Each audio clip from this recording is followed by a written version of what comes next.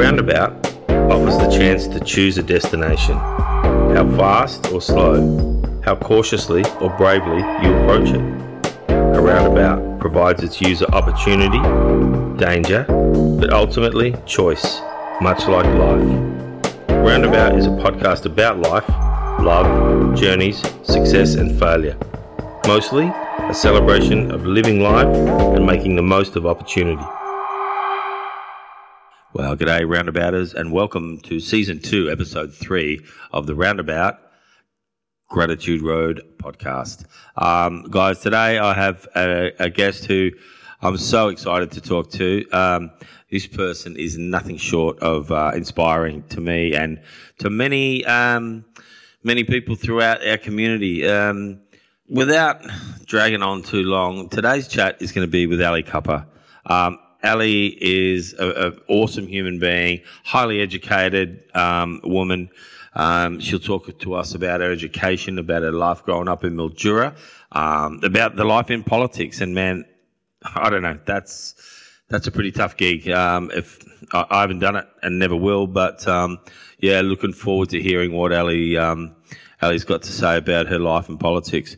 And as you guys who have listened to most of my podcasts will know, basketball is my great love.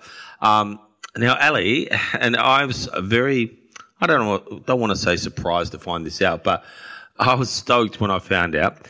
Ali was fortunate enough to watch Michael Jordan play his first game for Washington Wizards against the Chicago Bulls in Washington when she was there. So, man, she's ticked something off that I'll never do in my life, seeing MJ live in the flesh. So how cool is that? Guys, just one other thing. Look,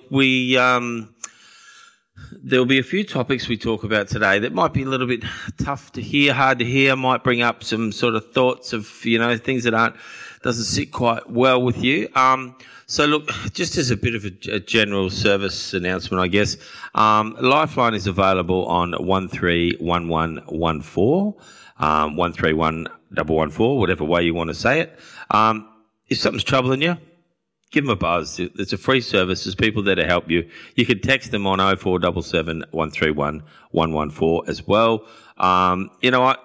If something arises out of today's chat that, you feel like you need someone to talk to, that's the number to go with. Other than that, guys, please join me in welcoming a super-duper human being, Ali Cupper. G'day, Ali, and welcome to the Roundabout podcast. We are called Roundabout Gratitude Road now, as you may have known. Before we kick off, are you well rested? No. So this is the thing. Like, it's funny. Grief is a funny thing. Like people often will make those assumptions. I think sometimes it's like they're trying to be nice. It's like, they're trying to find a silver lining. Like, are you well rested? You're having more time with your family. You have, getting away and having a holiday. Yeah. It's like it's just not like that, No. And sometimes you bump into someone and. It depends on the moment in the day or the mood I'm in or whatever.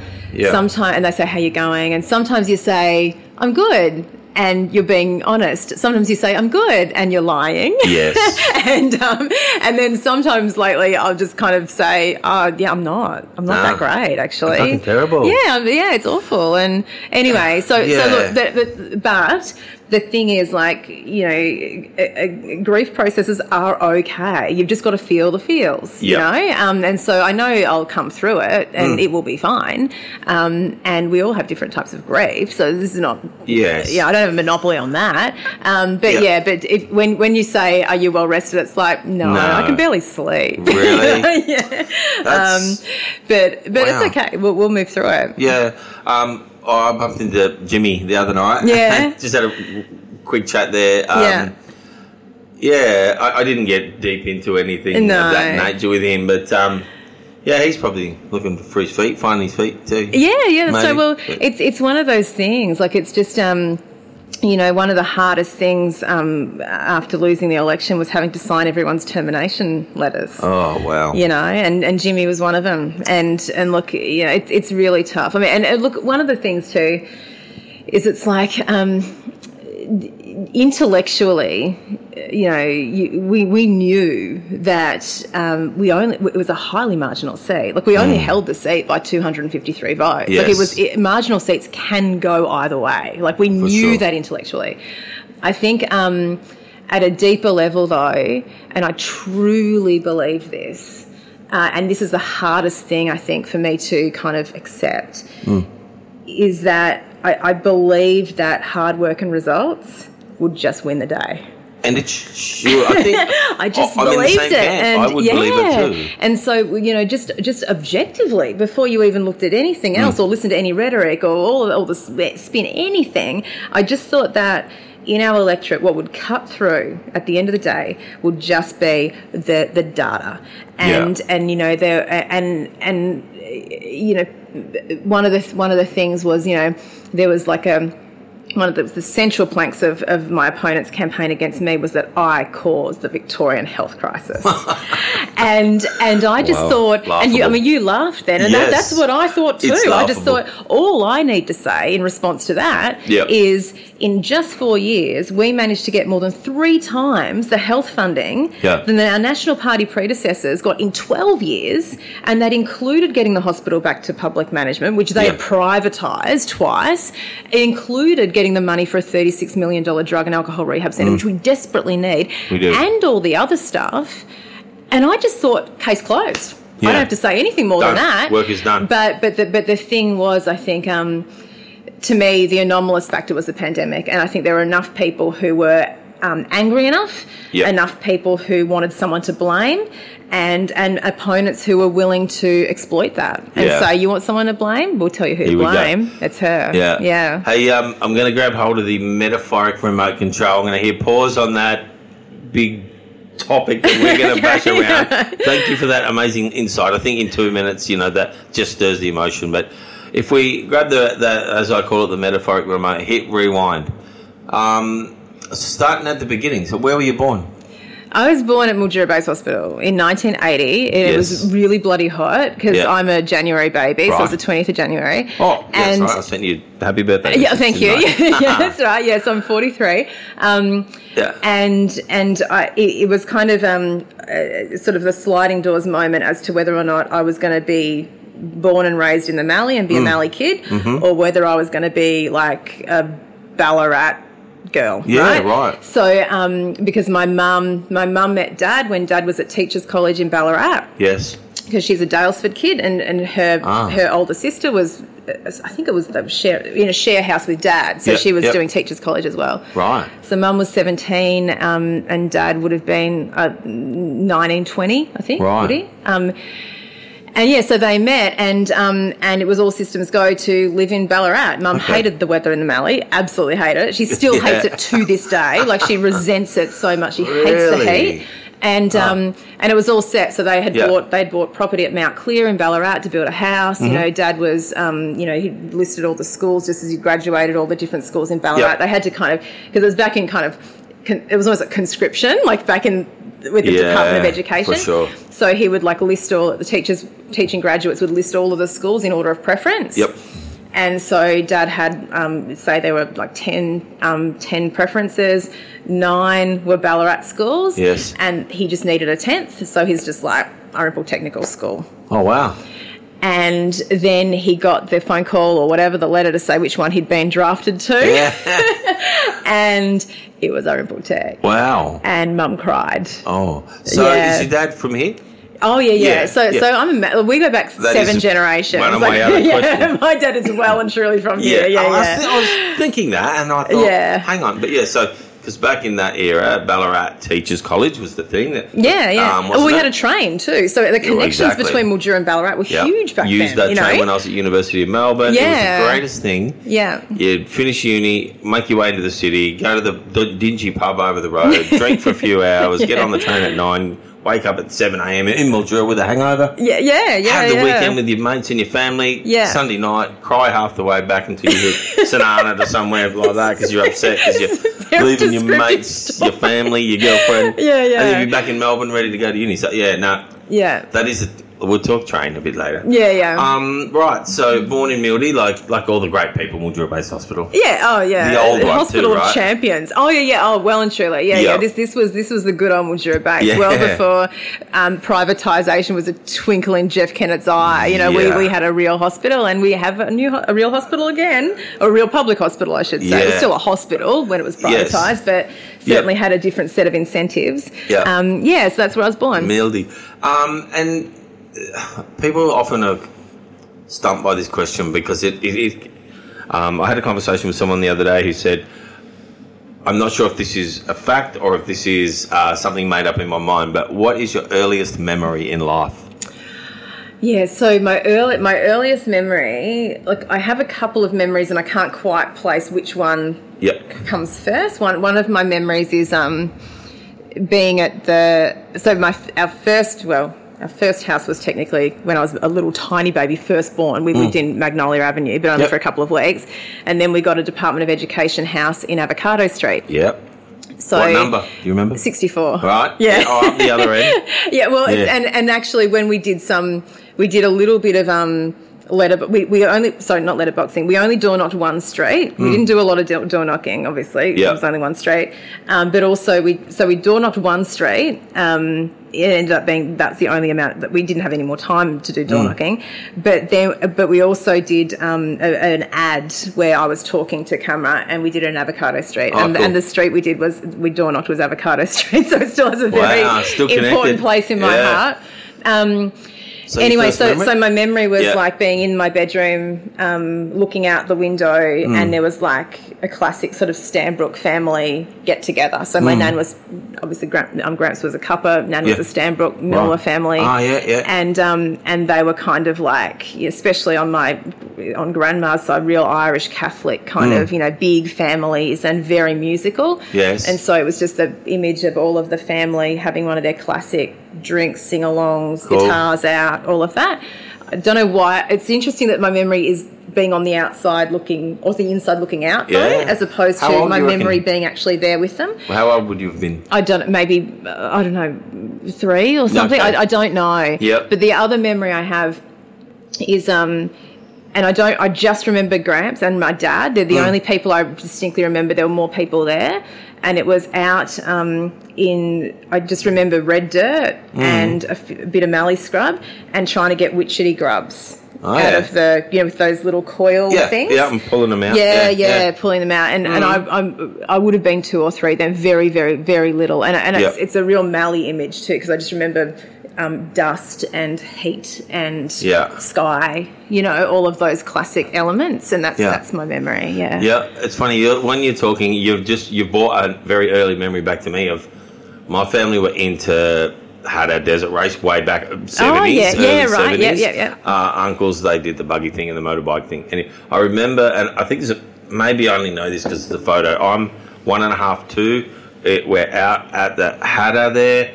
I'm standing in a motorbike trailer. It's dusty, kind of hot. I think it was hot. I don't know. Anyway, and just that mallee feel is it's in you, isn't it? Look, it is. It is. It's a great thing to have, to be able to have that connection and go and be back here. Well, because my family's similar to yours. It's been here for so bloody long. I mean, and having said that, one of the things that I really always emphasize when I'm talking to people and doing like an acknowledgement of country, for example. I'll make that point, that I'm proud of the fact and brag about the fact that we're a 7th generation family here in the Mallee, which actually members of my family I didn't know it. It's funny because when I did my maiden speech, I said I was 4th generation. Then I got a bit more information from a family book that I was reading about the family history. I'm like, oh shit, no, I'm 5th generation. And then I did Ancestry.com and I'm like, holy shit, I'm actually 6th generation, which makes Jed 7th generation. Beautiful. So it's kind of, and then sort of there are a couple of whispers I heard around town like, oh, see, she's making that up because, it keeps changing. Her story keeps changing. It's like, but there's a reason. That's right. Because genealogy, when you're tracing the genealogy, it's a bit like that. Anyway, what was it? Now I've lost my train of thought. What were we talking about?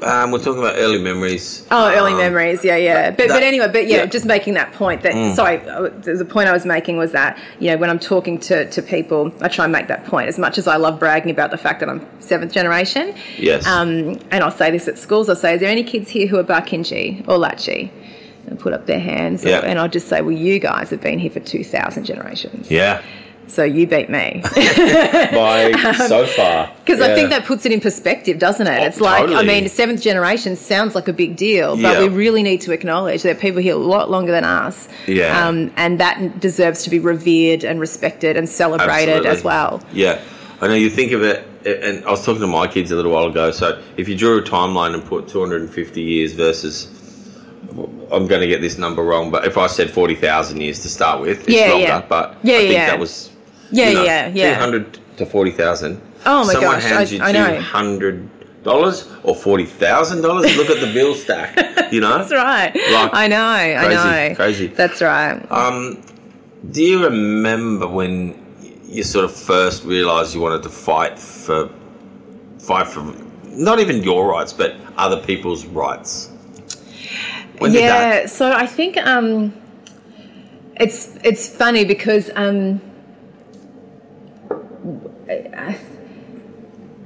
Sorry, I'm just a lot's in my mind at the moment. I remember looking at the questions because you were very nice and you gave me a look at the questions before we were talking, and I looked at that one and I thought, I don't want this to turn into an Oprah interview where I start crying. You know what I mean? I'm so well, you fragile. can if you want. But yeah, no, I know. So I've just got to be careful. I don't want to go too deep into it, I guess, because I don't want to get too upset. But I think for me, and there are reasons for this that I won't go into too much now. That's all right. But I feel injustice very, very, very deeply. Okay. And I feel, partly I think this is attached to being a firstborn child. So I'm firstborn child in my family of origin. Yes. But also I was the firstborn child out of the cousins. So kind of firstborn, right? And my dad was firstborn too. So I think some of that kind of comes through a little bit. Lineage, and that feeling of responsibility. And so two things. I feel injustice very, very strongly. Yep. And I feel a responsibility to fix things. Okay. So I think that's the thread, my fundamental view in terms of social, my guiding principle in terms of social politics is just quite simply that everyone matters. Yes. That's it. It's no more complicated than that. Everyone matters. Yeah, exactly. And so from that, it's like, well, why treat, a white Christian with more dignity and respect than, say, an Indigenous person who doesn't have a God in their whatever, they don't believe in God. To me, there is just so much injustice in the way privilege is doled out, and that is something that I just think has just resulted in such a catastrophic loss of human potential and human and resulted in human misery and all horrific things. Yes. So totally unnecessarily. And so I think that's sort of where it comes from. Okay. And do you think, just on that, talking about Aboriginal people in our country, do you think there's a change happening? I do. And I'm talking about not the last 20 years, the last 2 or 3. Some real stuff. Not just superficial, not that petty thing, the actual, this is happening. Oh, look, I absolutely believe that. And I think that, it's this, concept where you can have ups and downs and, different political leaders will bring different kind of ideas that could kind of set us back in terms of equality or whatever. But it's this beautiful poetic line that it comes from American politics, which is the arc of history bends towards justice.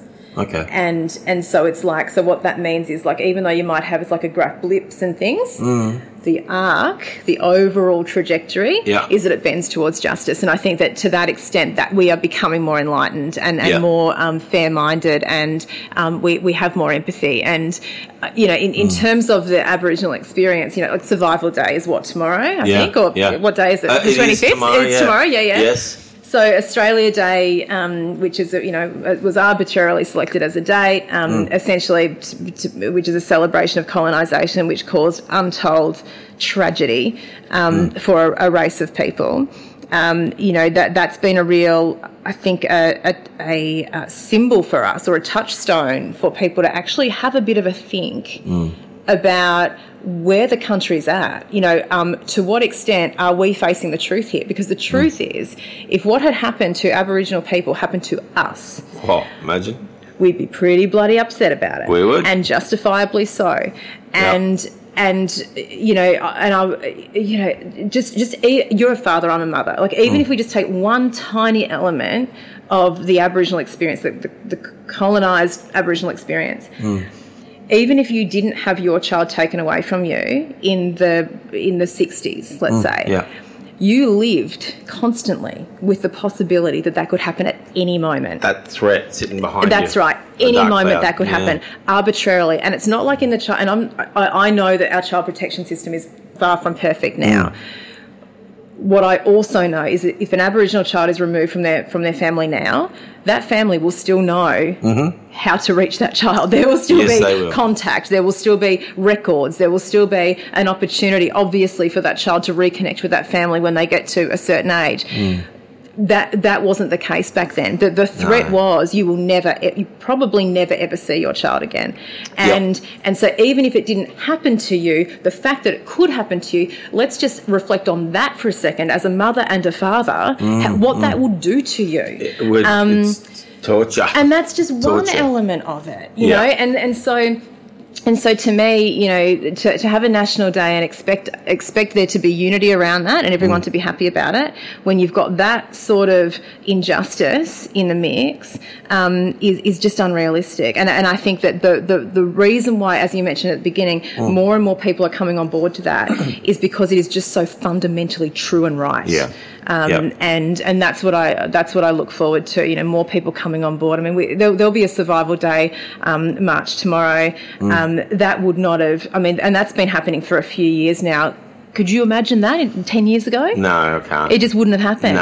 No. And so, I think that if it can happen here in the Mallee, which is very isolated and very by nature conservative, we're going to be at a tipping point really bloody soon if we're not already. Yeah, agree. Just going back a bit. So, excuse me, it's a longer question, but were you opinionated in high school? And I don't mean that negatively. I think it's a positive thing, personally. But I'm interested that sort of what you were like at that high school stage of life, and did you know where you were going? Was there a pathway already? Yeah, not really. I was, as a teenager, I was very, very angry and very repressed. Right. Right. So, I was really angry. Again, I won't go into too much detail about my childhood, but there were things I was really angry about. But also I was trying to fix everything and not create too many waves. So I was I was good in the sense that I didn't drink. I didn't smoke. I didn't go to parties. Well, I wasn't allowed to go to parties. I probably would have if I could have, but I didn't go to parties. And I worked really hard at school because I remember being in year 7 and I was becoming like a naughty little kid and Dad just kind of read me the riot act. And I remember as a 12-year-old going, okay, I can go one way or the other here. I can just become like a rebel and do whatever I want to do. And a lot of kids do. A lot of kids do. And I definitely had it in me.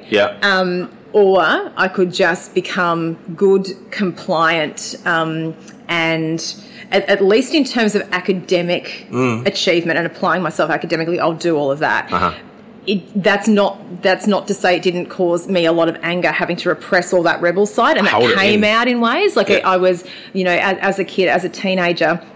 Even though, like, say to an outside person saying, oh, isn't Ali good? She doesn't drink or smoke or do any of those naughty things or sneak out of the house or do whatever.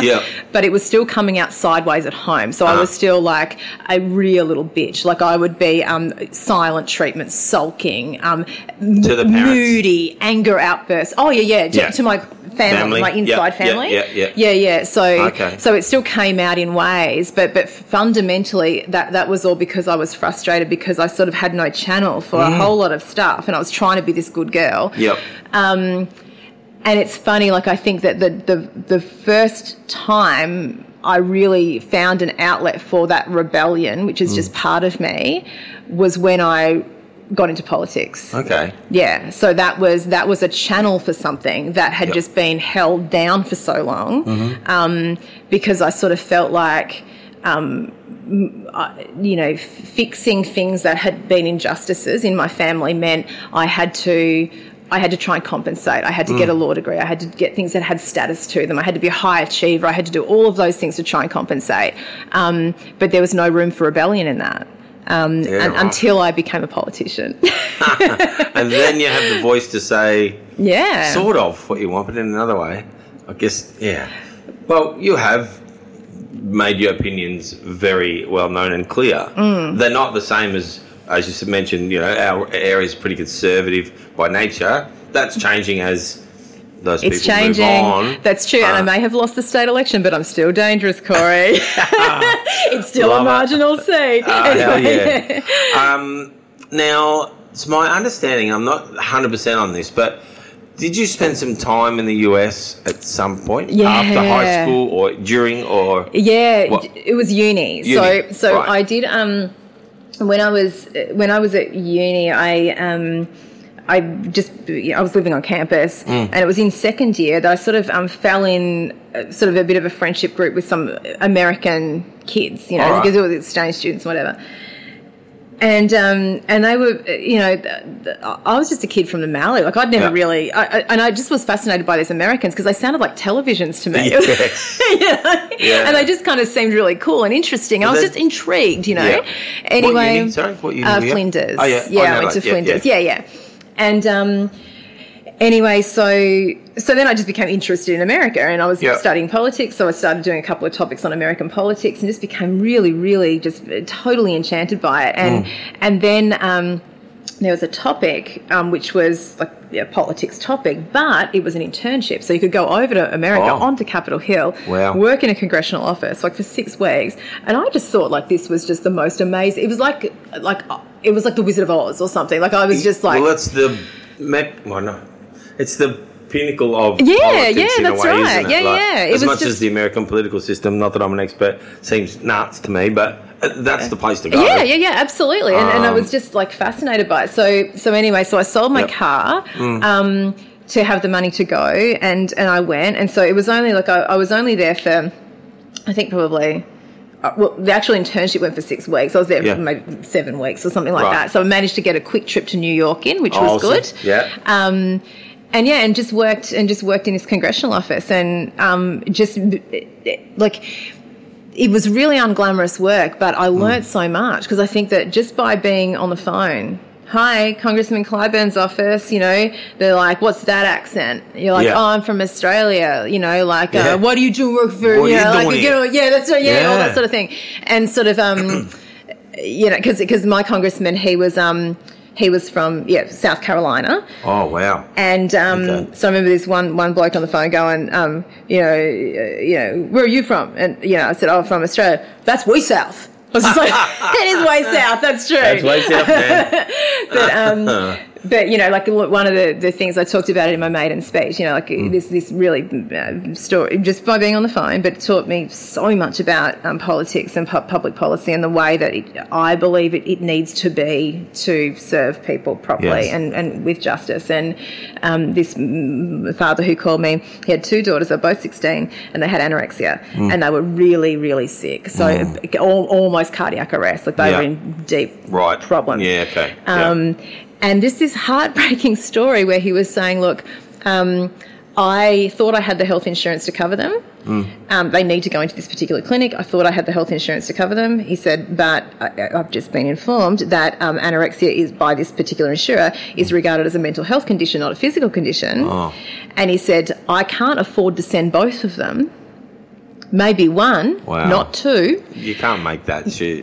How are you going to make that decision? You can't. And then the next thing he said to me, which really, he's like, look, I already work 3 jobs. I can't work any harder. Wow. So here I am. Anyway, so I was like, okay, right, well, hang on a second, sir, because you call everyone sir over there. Yeah. Hang on a second, sir, I'll just go and find out what I should, do. Clearly I wasn't an American. I wasn't very, au fait with the way. What I thought was that I would be told, well, this is the agency to call, here's a referral, whatever, give him this number and this number and this number, da-da-da. So I went to the to one of the workers and I explained the situation. I said, so what should I do? And she said, you go back to the phone. I'm going to get upset with her. Sorry. That's okay. You just have to edit we this can way. edit. We'll edit. But she just said, tell him you're praying for him. And that was it? And that was it. Wow. So I had to go back and that's what I said.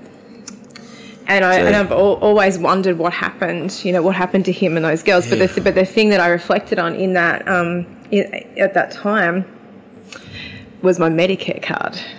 Yeah. So in my bag, in my wallet that I had with me, yep, I obviously had all of my my cards and documents and stuff. And I just remember getting that Medicare card out and holding it. And going, look what we've got in Australia. Look, and that's because of a political decision. Yes. That's because a government made a decision that people in Australia are valuable enough. Yep. Everyone is valuable enough. It doesn't matter who you are to have basic universal healthcare. That's a political decision. That's not just a natural thing that happens anyway in countries. That's a political decision. Yes, and I do get very frustrated when I hear and see people, slamming out. Look, you can always be better, right? That's fine. But what we have in this country, you're sick, you go to a doctor, you give them a green piece of plastic, and you don't pay. That's which is just a phenomenal thing. That usually but for that story, I probably would be taking it for granted even now. Yeah. But this happened in a country that was at the time probably one of, if not the wealthiest country on was earth. The president at that time? George W. Oh. Didn't he have an IQ of like 70 or something? Anyway, I don't know. I think so. But isn't it funny though? Like, because I remember at the time, it was kind of, you had George. I mean, when I was there too, it was the year after. Hang on, let me think. Yeah, the year after September 11. Right. Was it the year after? 2002, would make it? Yeah, it was 2002. So my internship was like January 2003. Oh, yeah. But I got over there in 2002. So around the time, or just after the 1 year anniversary. And I remember being in there and being in the office and being shown where like the biological warfare or like the masks and stuff where you look like you're in some kind of a weird Mad Max movie. Yeah. So they said this is where they are, this is how you put them on for chemical agents, biological agents, Christ knows what else. And also I remember, one day one of the workers was just saying, look, we have got missiles pointed at Iraq. Wow. And she just told me exactly how, and I forget the actual distance, but not far from our office window, put it that way. Gee whiz. And so those sorts of moments. And at the time it was like, well, George Bush, like he's playing with fire here. This is a preemptive strike against Iraq. It wasn't Iraq that caused September 11. And so, there was a whole lot of debate around the merit and the ethics of doing that and going into Iraq. And it was kind of considered this major. It was a major issue of geopolitics, and he was seen as being a too hawkish, too gung ho Republican president who was just trigger happy and all of that. And what did that mean? And what were the ripple effects going to be? And we know now, ISIS and all of the other things that happened. But it was this feeling that, look, this is really.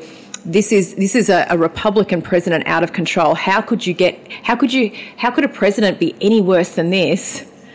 Yeah. And then, we get hello, 2016. And it was kind of like, and I remember, thinking at the time, it's like, it makes George Bush look like, I remember the hysteria at the time saying, oh my God, this president is out of control. What are we going to do? Like, never has there been an election more important than this because we must get rid of him and all of that. And it's like, oh my God. And then fast forward to 2016 and you've got someone who will lock children in cages. Just an absolute, he's subhuman, that bloke. It's bizarre.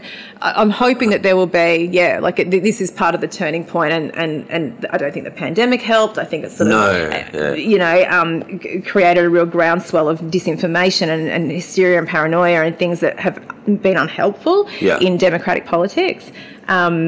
I mean that's small d, democratic politics, not big D. But yeah, it's been quite a worrying period, and I don't think we've been immune to it. I definitely saw shades of that coming through in the state election here in little old Mildura. For sure. Tell me, what was your first job after uni?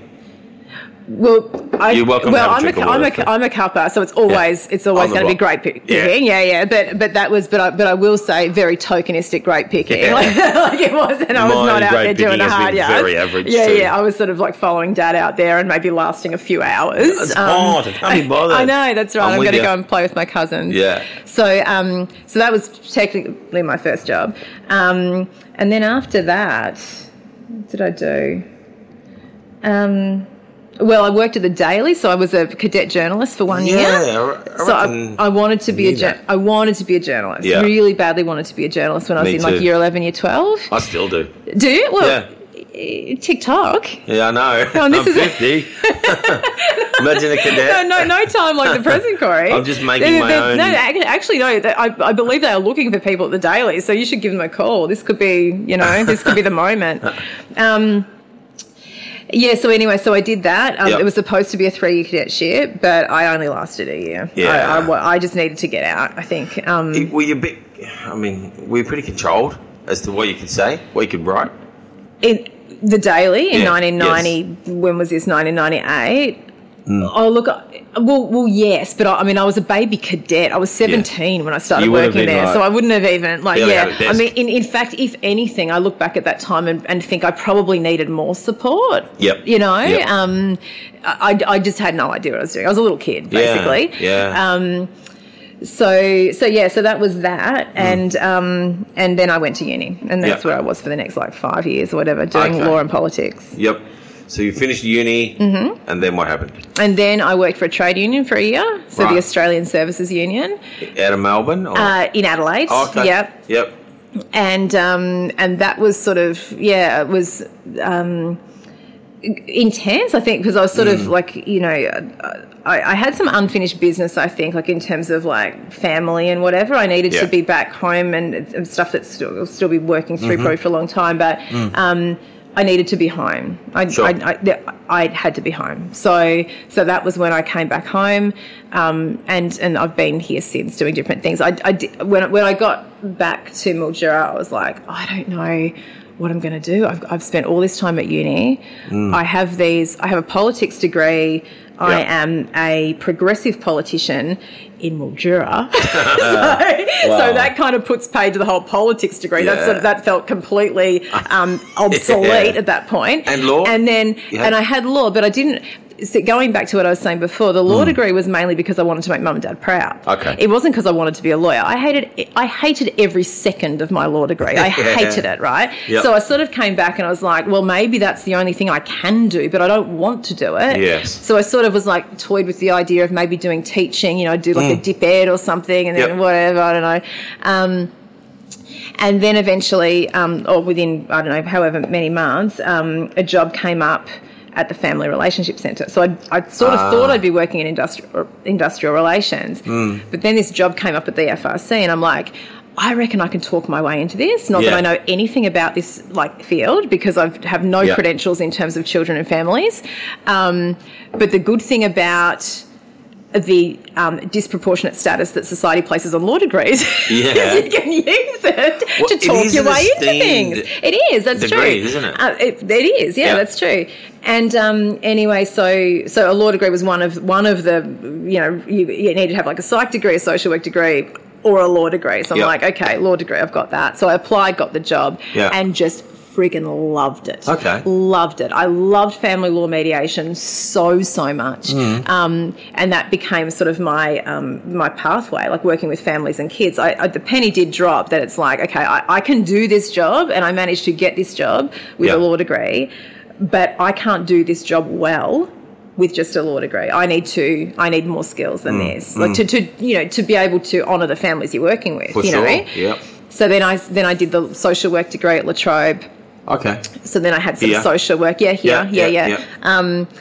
And which gave me a lot more, a much more well-rounded, I think, foundation for that kind of work. Yep. And then just did bits and pieces, so always working with families and kids, but just in different iterations. That's how I know your wonderful wife, Jackie, who's an incredible leader in this field as well, it's nice locally. To hear. And so I worked at Child Protection, loved that. Did a bit of court work, did a bit of family-led decision-making, it's called, so trying to sort of mediate with families about, how to keep their kids safe. And, so I've had by accident, I found this field, which I just absolutely love. Yeah. And then I was starting to toy with the idea of having a business, setting up my own business in that sort of area.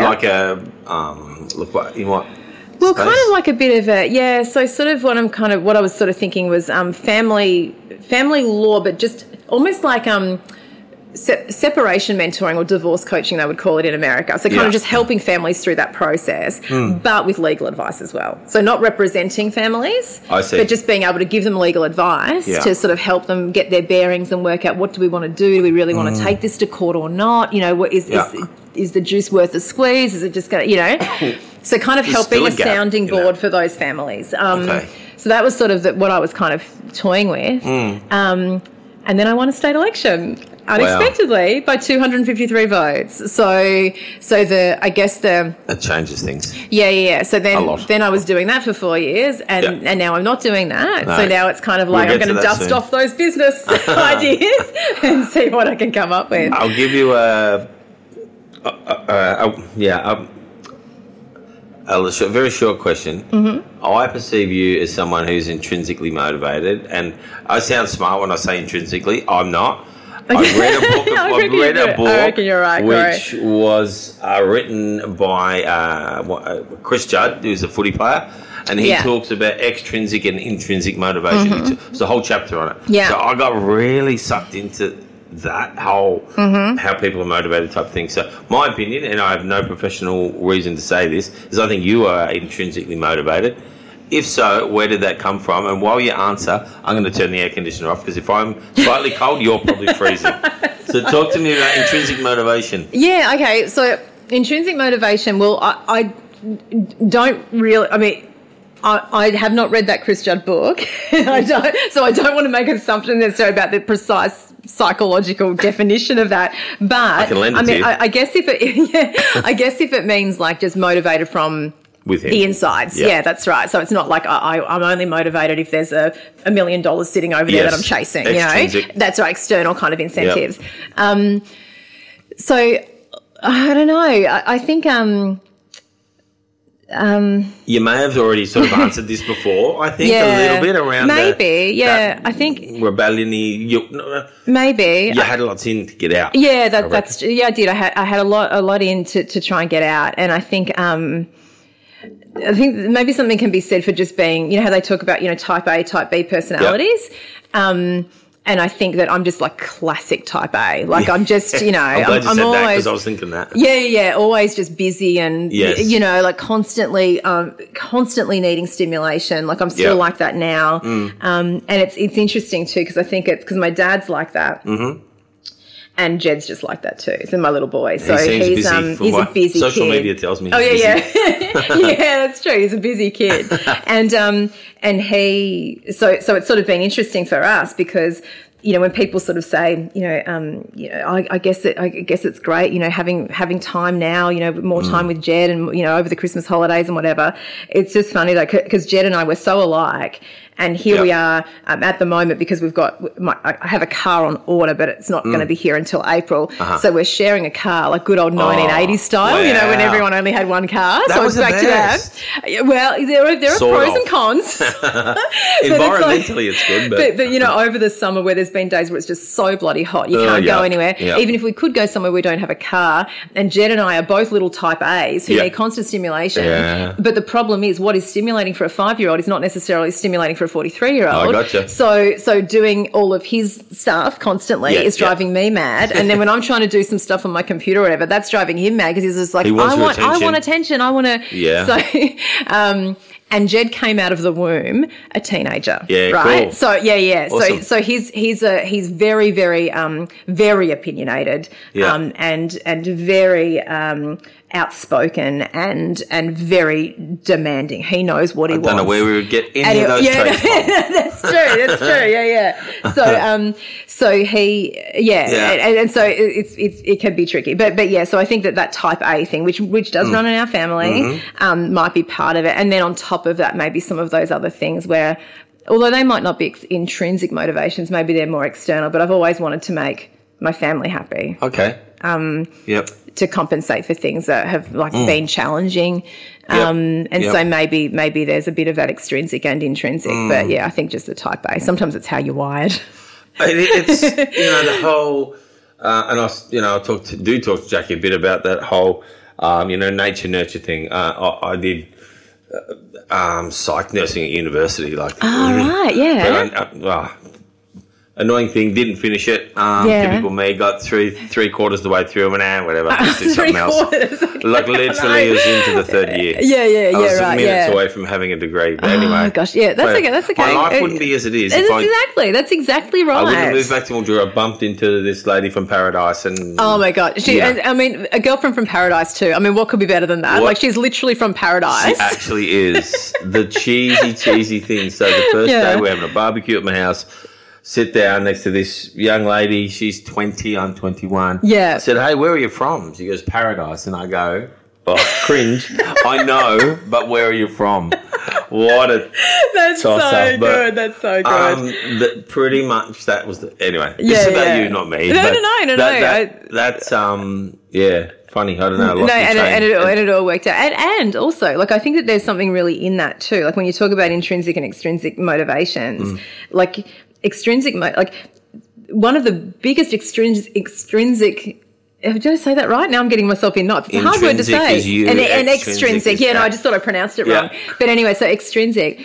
You've got those obvious sort of status symbols in life, where you kind of get conditioned into thinking you just got to do these things because otherwise you're not worthy or whatever.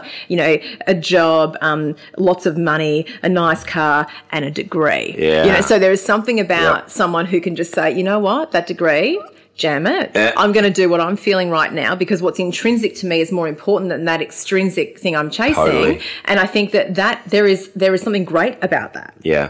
My kids' generation, that's where they are. Where they're right there. And I've actually just maybe this week sort of had a bit of realisation after we're looking at setting up a small business, my son and I, and it doesn't matter if he's not the Ducks of Merbeen secondary and whatever. He's a good kid. He's a smart kid. He's got a great network of mates. Yeah. So we're going to set up a business and will either love it or he won't. And if he doesn't, we shut the door and we move on. That's right, exactly.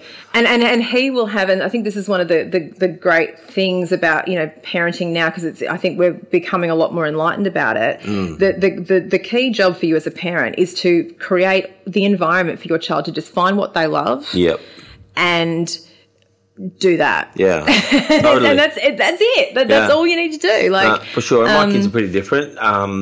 Jazz is doing working and her part-time job. She works hard. She cooks our meals. She mows the lawn. None of those things have we asked her to do. That's just a person. Yeah, right. He'll just do his thing and then anyway. But, they're just different kids. Yeah, exactly. And it is cool when you actually realise that they are who they are, not who you want them to be. Exactly. That's exactly right. And I've probably had that in the last. To be honest, doing these podcasts, I'm learning more about myself. And I don't like talking about myself, and I'll move it on. But, I've spoken on this podcast to a few of our wonderful local councillors. Spoken to them about the media, about the keyboard warriors, the idiots on Facebook. I shouldn't say idiots, but I don't know how else to describe them. How did you manage that whilst you were in the role you were in? Yeah, so there was it's always a thing, you know, where people can critique. One of the things I did in my political work, so I first was a political candidate in 2010 for Labor, and then I left the Labor Party 2012, and then the council elections were later on that year. So basically I've been involved since 2010. One of the things, and probably even one of the reasons I became involved in politics, and or certainly stayed involved, was because I was just like, you know, I don't like the way power works in this town. Yeah. Where, you know, it's like you almost have to be invited to be involved. And that's bullshit. Yeah. You know? You can say bullshit, you can say fuck, you can say whatever you want. That is just not fair. And it's anti-democratic, but it's also anti-merit. It's like if you only have a clique of people deciding who gets to have a go, and they're not deciding that on merit, they're deciding that on their own agendas and interests, that's not democracy. No, and that's going to hold us back, you know. So I sort of like decided that I just wanted to, I wanted to, just me being there, before I even opened my mouth, was a statement about how democracy should work in town. And so to that extent, I made a conscious decision with my social media that I wouldn't block people. Okay. Because I didn't want to silence people's voices, because that was something that I sort of felt would happen, not explicitly, but part of having this kind of little power clique was about sort of, you know, and you'd hear it from other people. It's like, oh, you don't want to stick your head above the parapet, because what if they won't give you a job, or what if they talk to that person, or what if there was a fear around it. And so I didn't want to be basically perpetuating that. I wanted to be the opposite. So I was just like, you know, critique me, say what you want about me, that's fine. The only reason you're going to get blocked from my page or your comment's going to be deleted is if it's something heinously bloody racist or homophobic or something like that. But you can have a go at me, that's all good. And in fact, I found it to be good sometimes, because I think that's one of the reasons why I had so much engagement on my page, because I would get into discussions. Yes. And that's the contest of ideas, and that's politics. That's what it should be about. Where it started to get too much was during the pandemic. Yeah. Right? So the pandemic changed everything. Yes. I remember I had a Facebook page for, how many years had it been? 8 years or something like that, right? Yep. And because you can see, and in that entire 8 years, I think I had blocked 13 people. Okay. And then within the space of 12 months, I'd blocked hundreds. Wow. And that wasn't because I was suddenly more sensitive to criticism. It was because the nature of the criticism became so vile and at times violent that it wasn't just a matter of protecting myself. Because remember too, going through the pandemic, I was also being locked down with my family and all of those sorts of things. And it wasn't fun for any of us. That's right. It was hard for all of us. And so, but also for my team, you know, like it was affecting. I mean, the pandemic affected everybody. Yes. And I think that was sort of one of the things that was so challenging for me, you know, during the campaign. Again, and the Nats knew this wasn't true, but they were doing it to exploit what they thought was a fault line, which was there were some people angry enough, they wanted someone to blame. Yep. And so the Nats willfully decided to misrepresent my role in the public health response. I mean, I just think that, and the thing I think that makes me most upset about that is that they did that for political reasons, but they were playing with fire by blaming me for things that were not my doing and exploiting a level of fear and rage in a certain subset of our community. They were putting my family in direct danger, because some of these people were not stable people. And for the sake of winning an election, they were willing to do that. Like, and that to me is unforgivable. And that's, you know, again, like, I mean, look, the first rule of politics is it will break your heart. That's the first rule. Yeah. And you know that when you go in. But I think something can be said for a fair fight, and that wasn't a fair fight. And they managed to pit me at the post, but not by much. Right. So look, and one of the heartbreaking things, so we're getting a bit off track because I know it was about trolling and whatever, but when you talk about trolling, I feel like the worst trolls were the National Party. Did you get your sign back? Did you get your sign back? No. So we had the billboard flogged at Robin Vale. Yeah. We had our tyres let down in the Coles car park. Whoa. I was accosted and abused by these 4 wild-eyed, extremely unstable people at pre-poll for 20 minutes. Whoa. When I went in to vote with Ben, we were being harassed by this crazy dude who just wouldn't leave us alone. That interview actually that I did with Channel 9 as I came out, which was just supposed to be one of those, typical little Polly interviews like, oh, yeah, just voted, we'll make the best candidate win, all that sort of stuff.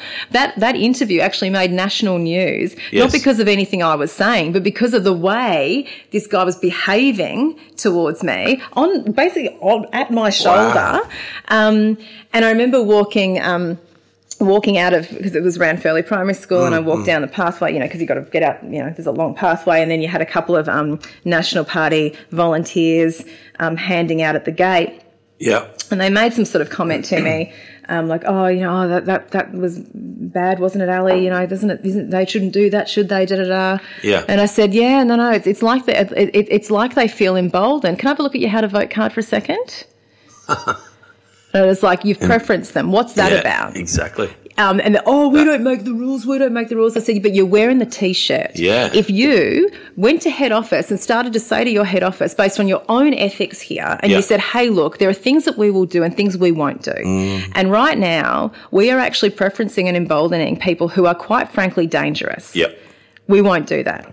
You stop doing that, we'll wear your T-shirt. Yeah. But you don't do that. You wear it anyway. They did wear that. So look, and that's where, and I think on the, it was on election night, and I think it was Jacinta Allen, and she was making a point. She made a really pertinent point. She said, look, back in the the heady days of Pauline Hanson saying all Asians should go home, or whatever was said, that's a paraphrase, but yes. John Howard made a principled decision that he would not preference one nation. Yeah, okay. And it was a real statement of unity across, bipartisan unity to say there are certain things that we are above in Australian politics, and we're not going to do deals with that. And that was the difference this election. The National Party and the Libs said, we are going to do deals with that. And did it. And that was the hardest thing, because I think it did give them people who were quite frankly dangerous. It gave them a sense of status and platform and legitimacy. Ego-driven. Yeah, you could see it and as a general punter on the street, which is me. Yeah, you could see it. Yeah, so that's away. the thing. That's the thing that's sad. Having said all of that, it's politics. It's politics, and the Nats were desperate. They were in a death spiral, right? Like they had lost their party status. They were down to 6 seats in the lower house, which was just catastrophic for them. Yeah. They had to win seats back, and so As one of my friends, Fiona, said, she's like, Ali, you were the $1 million baby.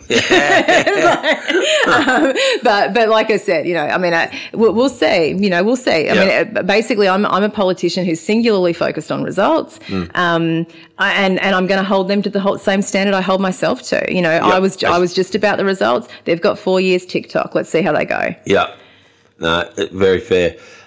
We'll go back a little bit to a happier time.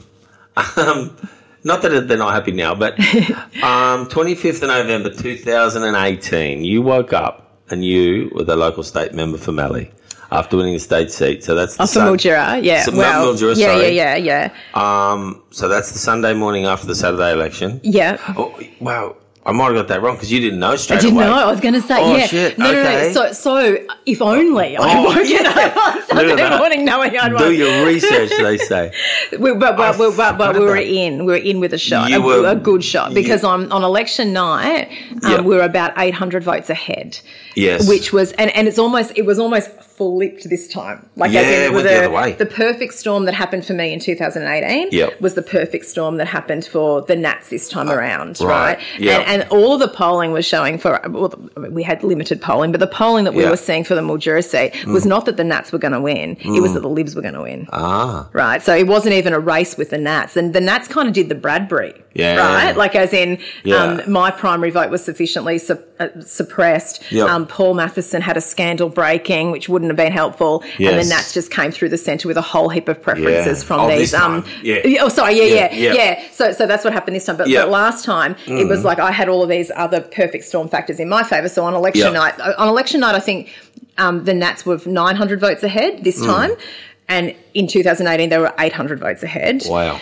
So, sorry, no, we were. I'm getting confused. We were 800 votes ahead, right? Yeah. Yep. Anyway, so we knew we were in with a shot. It was looking pretty good, but we certainly couldn't relax. No. It was 10 days later that I got the phone call from Jimmy, who at this point in time, like he was even taking cat Valium at that point, right? Because he realised that the cat's Valium is actually just human Valium, but so whatever. I probably shouldn't have told that story, but anyway, I'll just check with him. No one knows who Jimmy is. No, that's right. You and I know. Point is, that's a code name, it is a code name. Point is, it was a stressful 10 days. Yeah, and it was just funny, like, you know, hearing people, like everyone was like refreshing their VC pages all the time. Yeah. What's happening? Have more votes been uploaded? Whatever. And one of my favourite stories was my friend.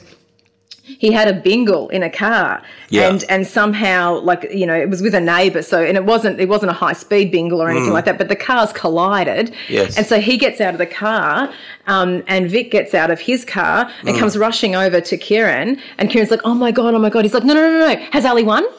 It's like.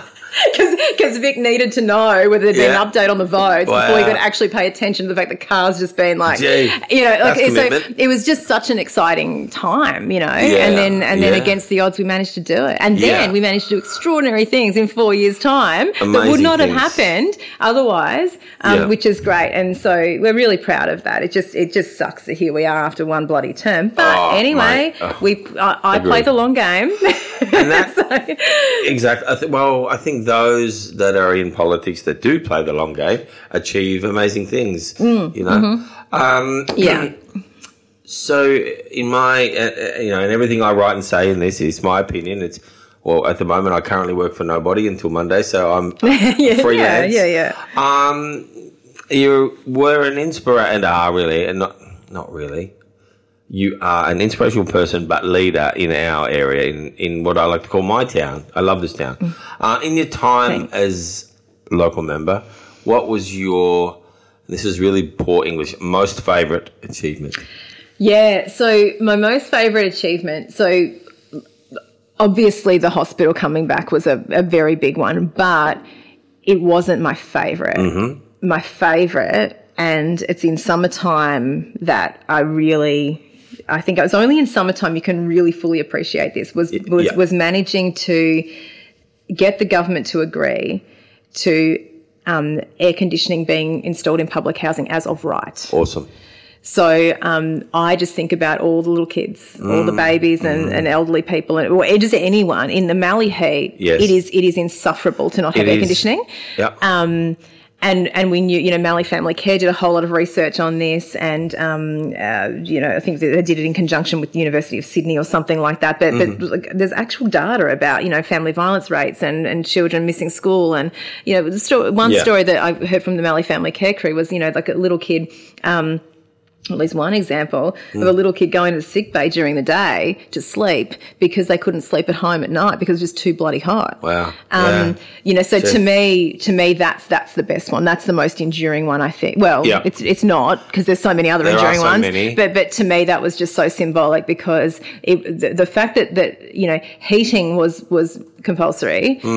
But cooling wasn't, to me, just showed there was a symbolism about the isolation and neglect of the Mallee. That's a city-centric we have notion, a different climate. That's right. Yeah, a different climate, and it was just never recognised, you know. No, exactly. The aircon's been off in here in this room, which is insulated for 5-10 minutes. And you can feel it already. Yeah, that's right. Yeah. Imagine it doesn't. We can't press the button and turn it back exactly. on. That's right. Like, I know. Yeah. It's just so that would be, I think, probably. Well, it would be that's the one that always comes to mind first. And then one of the things I just desperately wanted to work on in the next term, which, I can't now, was an autism school. To have a dedicated autism school up here would have been, I think, a life changer for a lot of families and a lot of kids. Long game, Corey. Long game. That's a great motivational carrot, if you will, to have there to go. Yeah. I know that there are specialists in that field. However,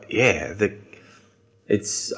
the numbers, and I'm, once again, I'll preface everything by saying I'm no expert, but the numbers in autism is obviously increasing significantly. Why, I'm not sure. I don't know why that is, but you might. But that's a wonderful, wonderful. I'm going to say thing because I can't think. It's one of the things. I mean, obviously, one of the new hospital and all of those other things as well. If and or when I get re-elected, then those are the sorts of things that I would work on. And I think that was one of the hardest things, having stakeholders, who had been working on projects and doing the wheeling and dealing and setting up all of the foundations for certain things over a 4-year period, and then it all just fell off a cliff. Yeah, and then them calling me, like going, "Where's it at now?" And just having to say, "There is really nothing I can do." Here's their number, and knowing that the dynamic is very different. I mean, now you've got. The opposition MP with a government who's not in any mood to do any favours for the Nats. And that's what does my absolute head in. I'll roll into the next question then, and we're coming back to this point. Yeah. So November 22, in my opinion, the voters of Mildura and or the Mallee let you down massively. And I mean, they let the entire region down. But more so you. And you fought for our region for the entire time, your entire 4 years. And I feel, as a member of our community, that we let you down because your pathway, the things you've always spoken about that you're working towards, would have happened. Can you give me we have talked about this, but a 1-minute version of your thoughts on the election, on why the people of Mildura did what they did? Well, it's funny. Like, the first thing I'll say is 33% of people voted for me.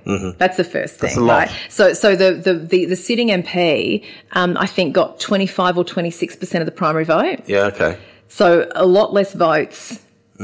Than I got. So that's the first thing. A third of people actually did recognise, and again, I won't say that.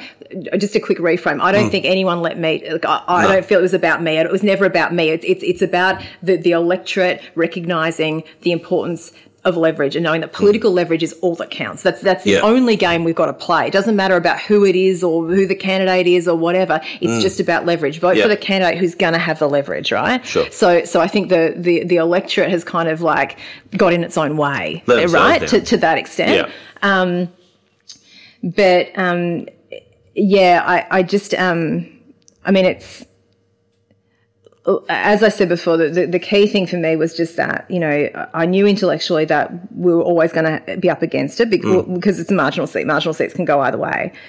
I just truly believed in my heart that hard work and results would win the day. And I think that the reason it didn't is because I think that there was enough, that $1 million baby thing, if we just tell people with big enough billboards, ads, whatever we can come up with, that it's her fault. All of that pain you had was her fault. Yeah. And she stood by Daniel without challenging him all of that time, which is just total, that's a BS. Falsehood. Yes. That's not true. Yeah. I worked constructively with the government, but I was very pragmatic. Fundamentally, I believe that we needed public health measures. I did my best to ensure that those health measures were moderate and proportionate. And there were plenty of examples of me pushing back against the Andrews government, but people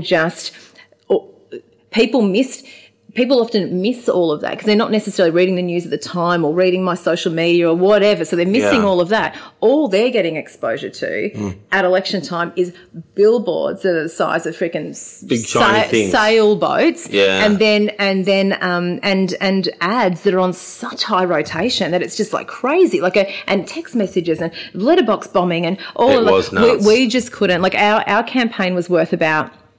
Probably, and it's the most expensive campaign we've ever run. Just going through the receipts, about $140,000. Wow. Okay. And I remember flicking on we did like a couple of little ads, and I remember flicking on. I don't usually watch free-to-air TV, but I just flicked it on the free-to-air TV just to kind of have a look at the ad. Is it running and how does it come across? And I just was blown away by the rotation differential for every one of my ads. There were just like a wall of theirs.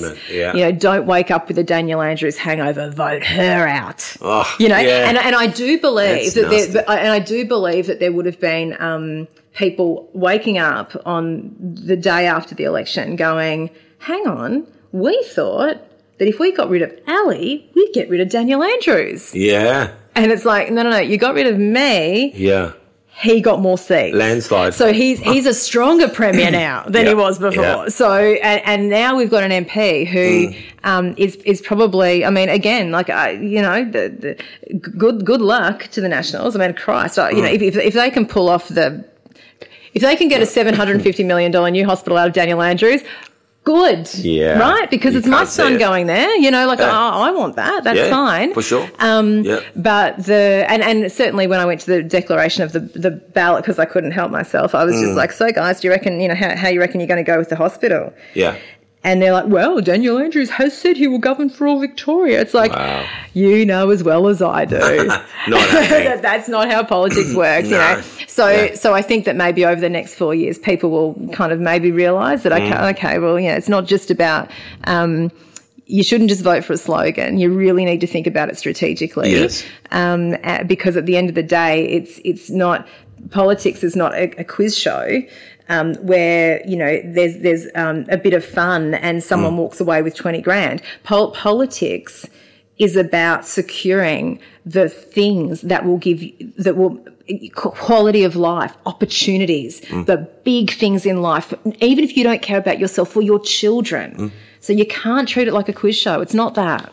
No, it's not I'm going to feel good about myself for a little while, and I'm going to become the local MP. That's not, and I'm not saying that's happened, but I do get a little concerned about the fact that both of our local leaders are in a party whose party is not in power. It's like their hands are tied behind their back in a way. Well, and this is the thing, and I don't, think necessarily that a lot of people would have framed it like this, but this is the result that in terms of the way people voted collectively, that they've essentially said in Mildura, look, at the moment and probably for the foreseeable future, we have at federal level an opposition member, an opposition MP who has very little leverage with the government of the day federally. So you know what we need? We need another one of those at state level. Definition of insanity. What is it? Doing the same thing and expecting a different result? And it's like, and to me that's the sad bit. Like, and having said that, again, our primary vote was strong. There was this awful editorial in the Sunraysia Daily that was, because on election night, obviously I'm kind of stunned and it was awful and I've got people in tears and I'm like holding it together and, doing what I'm trying to manage things. Yep. And I was just numb. I didn't shed a tear on election night because I wasn't feeling anything. I was just in total shock. Wow.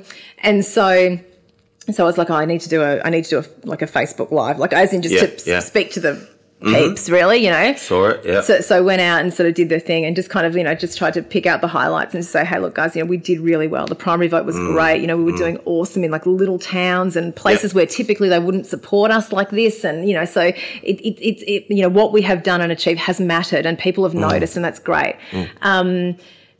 However, preferences have gone sideways. They haven't gone our way. And as a result of that, it looks like we're facing a loss. So the Sunrise Daily. When I used to Daily. watch that, I was dumbfounded. We were, and again, like I was just numb. Like I was really feeling nothing at that point, other than probably shock. Yes. And then the Daily wrote this thing saying, you know, that I was behaving like Donald Trump. What? Yeah, that I was hoodwinking people into the idea that I didn't actually lose the election. And I was like, is this seriously? Because one of the things, you know, to me, it's like, that's just completely unfair for a start. Obviously, I know how the preferential system works. Yeah, clearly. Sure. It's no different to sort of like, you know, after a bloody footy match that's heartbreaking, the coach might say, hey, look, these were the good things. Yep. Yeah, we lost, but these are the things to hang on to, whatever. So that really kind of took me aback as well, because I'm thinking, well, you know, even if you don't like me, or whatever, that's just an unfair statement and a really deeply, deeply unfair conclusion to draw. Massively. And also, like, at least maybe the balance of the fact that I was the region's first female MP, and you know, I have done demonstrably well. And when I say we, as in my team and the electorate collectively and all that, stakeholders and whatever, but we've done really well. So the Daily can't meet that moment just a little bit, just even a little bit. So that was disappointing, I think. It's like, so that was, and that was their last word on all of my work. And so they're the bits that kind of twist the knife, you know, really hard. But anyway, you know, so we'll kind of, you know, I mean, the thing for me is like, the incentive has always just been that I'm a Mallee kid and this is my home and we deserve better. And that doesn't change if I've lost an election. No. I'm still driven by that. So.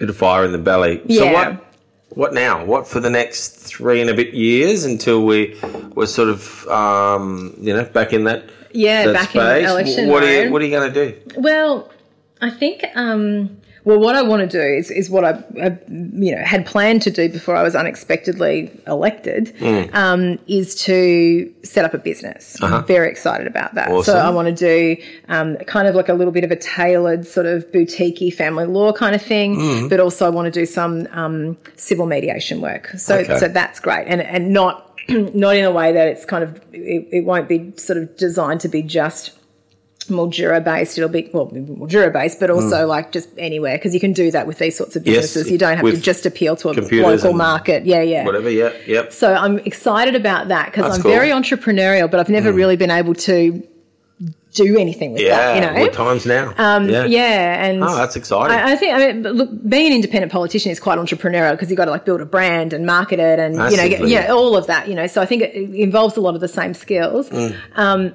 this will be fun. So I'll do that. And just, you know. Get the business up and going. Yeah. So is that, you started the process? Or? Yeah, started the process. Websites are done, all of that sort of thing. Cool. There's just there's just a couple of hoops I've got to jump through.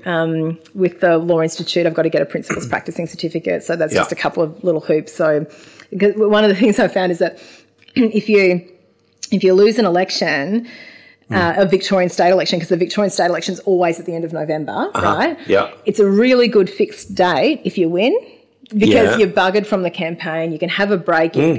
Christmas wind down, all that sort of stuff. It's happy days. However, if you lose and then you're doing the mad scramble going, I need to do my next thing. Like I need to like, get an income again. I need to whatever. Everything's shut down, so everyone's on their go slow and and officers call the legal services board to say, can I apply for this? Our offices are shut until the 9th of January. We're taking a month off. That's right. So that was hard, and also for me too, being so type A, it's like when I'm in a crisis or really like grief stricken about something, my drug is work. And so when it's like when I need my drug really badly, I don't have my drug, you know. And you've lived 4 years particularly of crazy hours commitment to what you've done, and then all of a sudden gone. Nothing. And that's right. Wow. And also the other thing that was kind of like a funny little adjustment was that I have been a community, like as in I've either been a councillor or a state MP for 10 years. Yes. So I've always had sort of like a political purpose, like there's I've had a job to do, Yeah. And I remember it was almost kind of like weird, and I sort of, it took me a couple of weeks to get out of it. Like even on social media I was still acting like the local fucking MP. Like I wasn't even though clearly I was not. Yeah. And because it's like, you'd be on social media and you'd see someone, like the SES have done a flood update or something, and I'd be like, do I share that? Like, I guess I shouldn't, or do I? And I didn't even know what to do with the page anymore because we had like 10 or 11,000 followers. Yeah, I'm like, does this just become a community servicey sort of page now, or does that look like that's bad? Because I didn't know what to do. Yeah, that is a really good point though. Like you're all of a sudden just deleting. I'm just Ali. Like I was. That's right. Yes, like and so it's just kind of weird, but anyway, that's exciting though. It's so exciting, I know, and I'm. Can we plug the business, or you're not ready for that not yet? Quite ready, okay. but I will. If you're happy about, I will. Yeah, I'm very excited about these businesses. For sure. I'm so excited. We will come back to that for sure. Yeah, it'd be great. Wow, so many things. Just. I generally try to finish on a positive, but I want to just come back to one point. Right at the start, you mentioned, and it was kind of a bit surprised by it, but you mentioned the grief factor.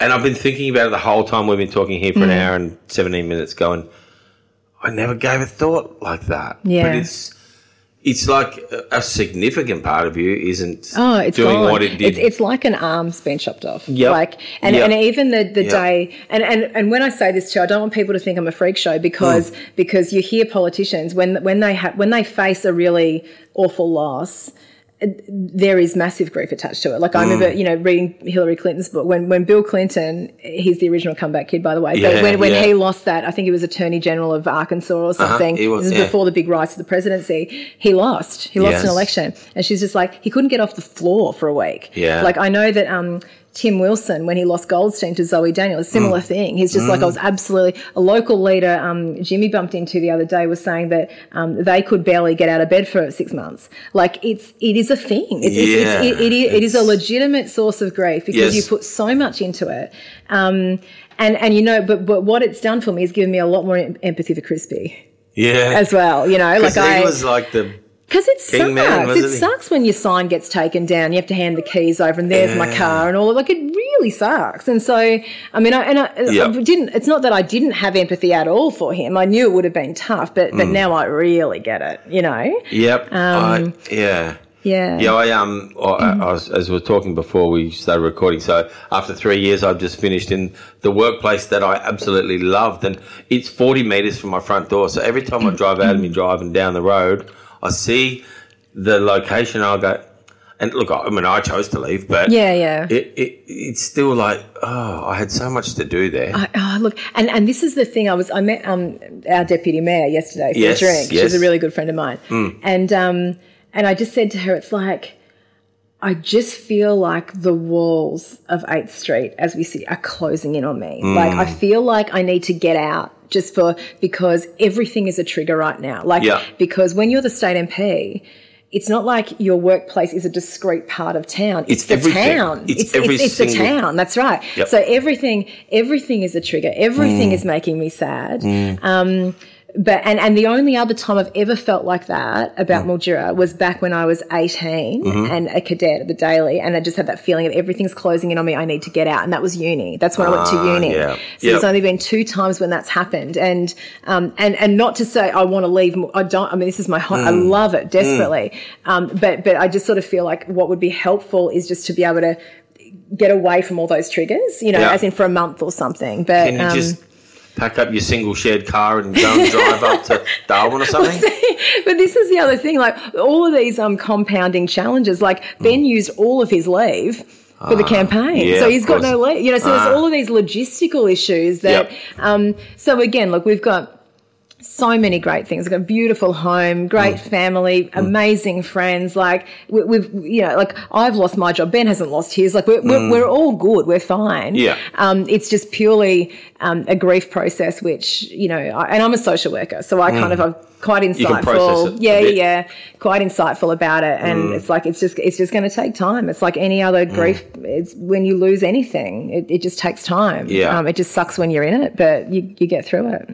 Well, I hope that I know you will get through it.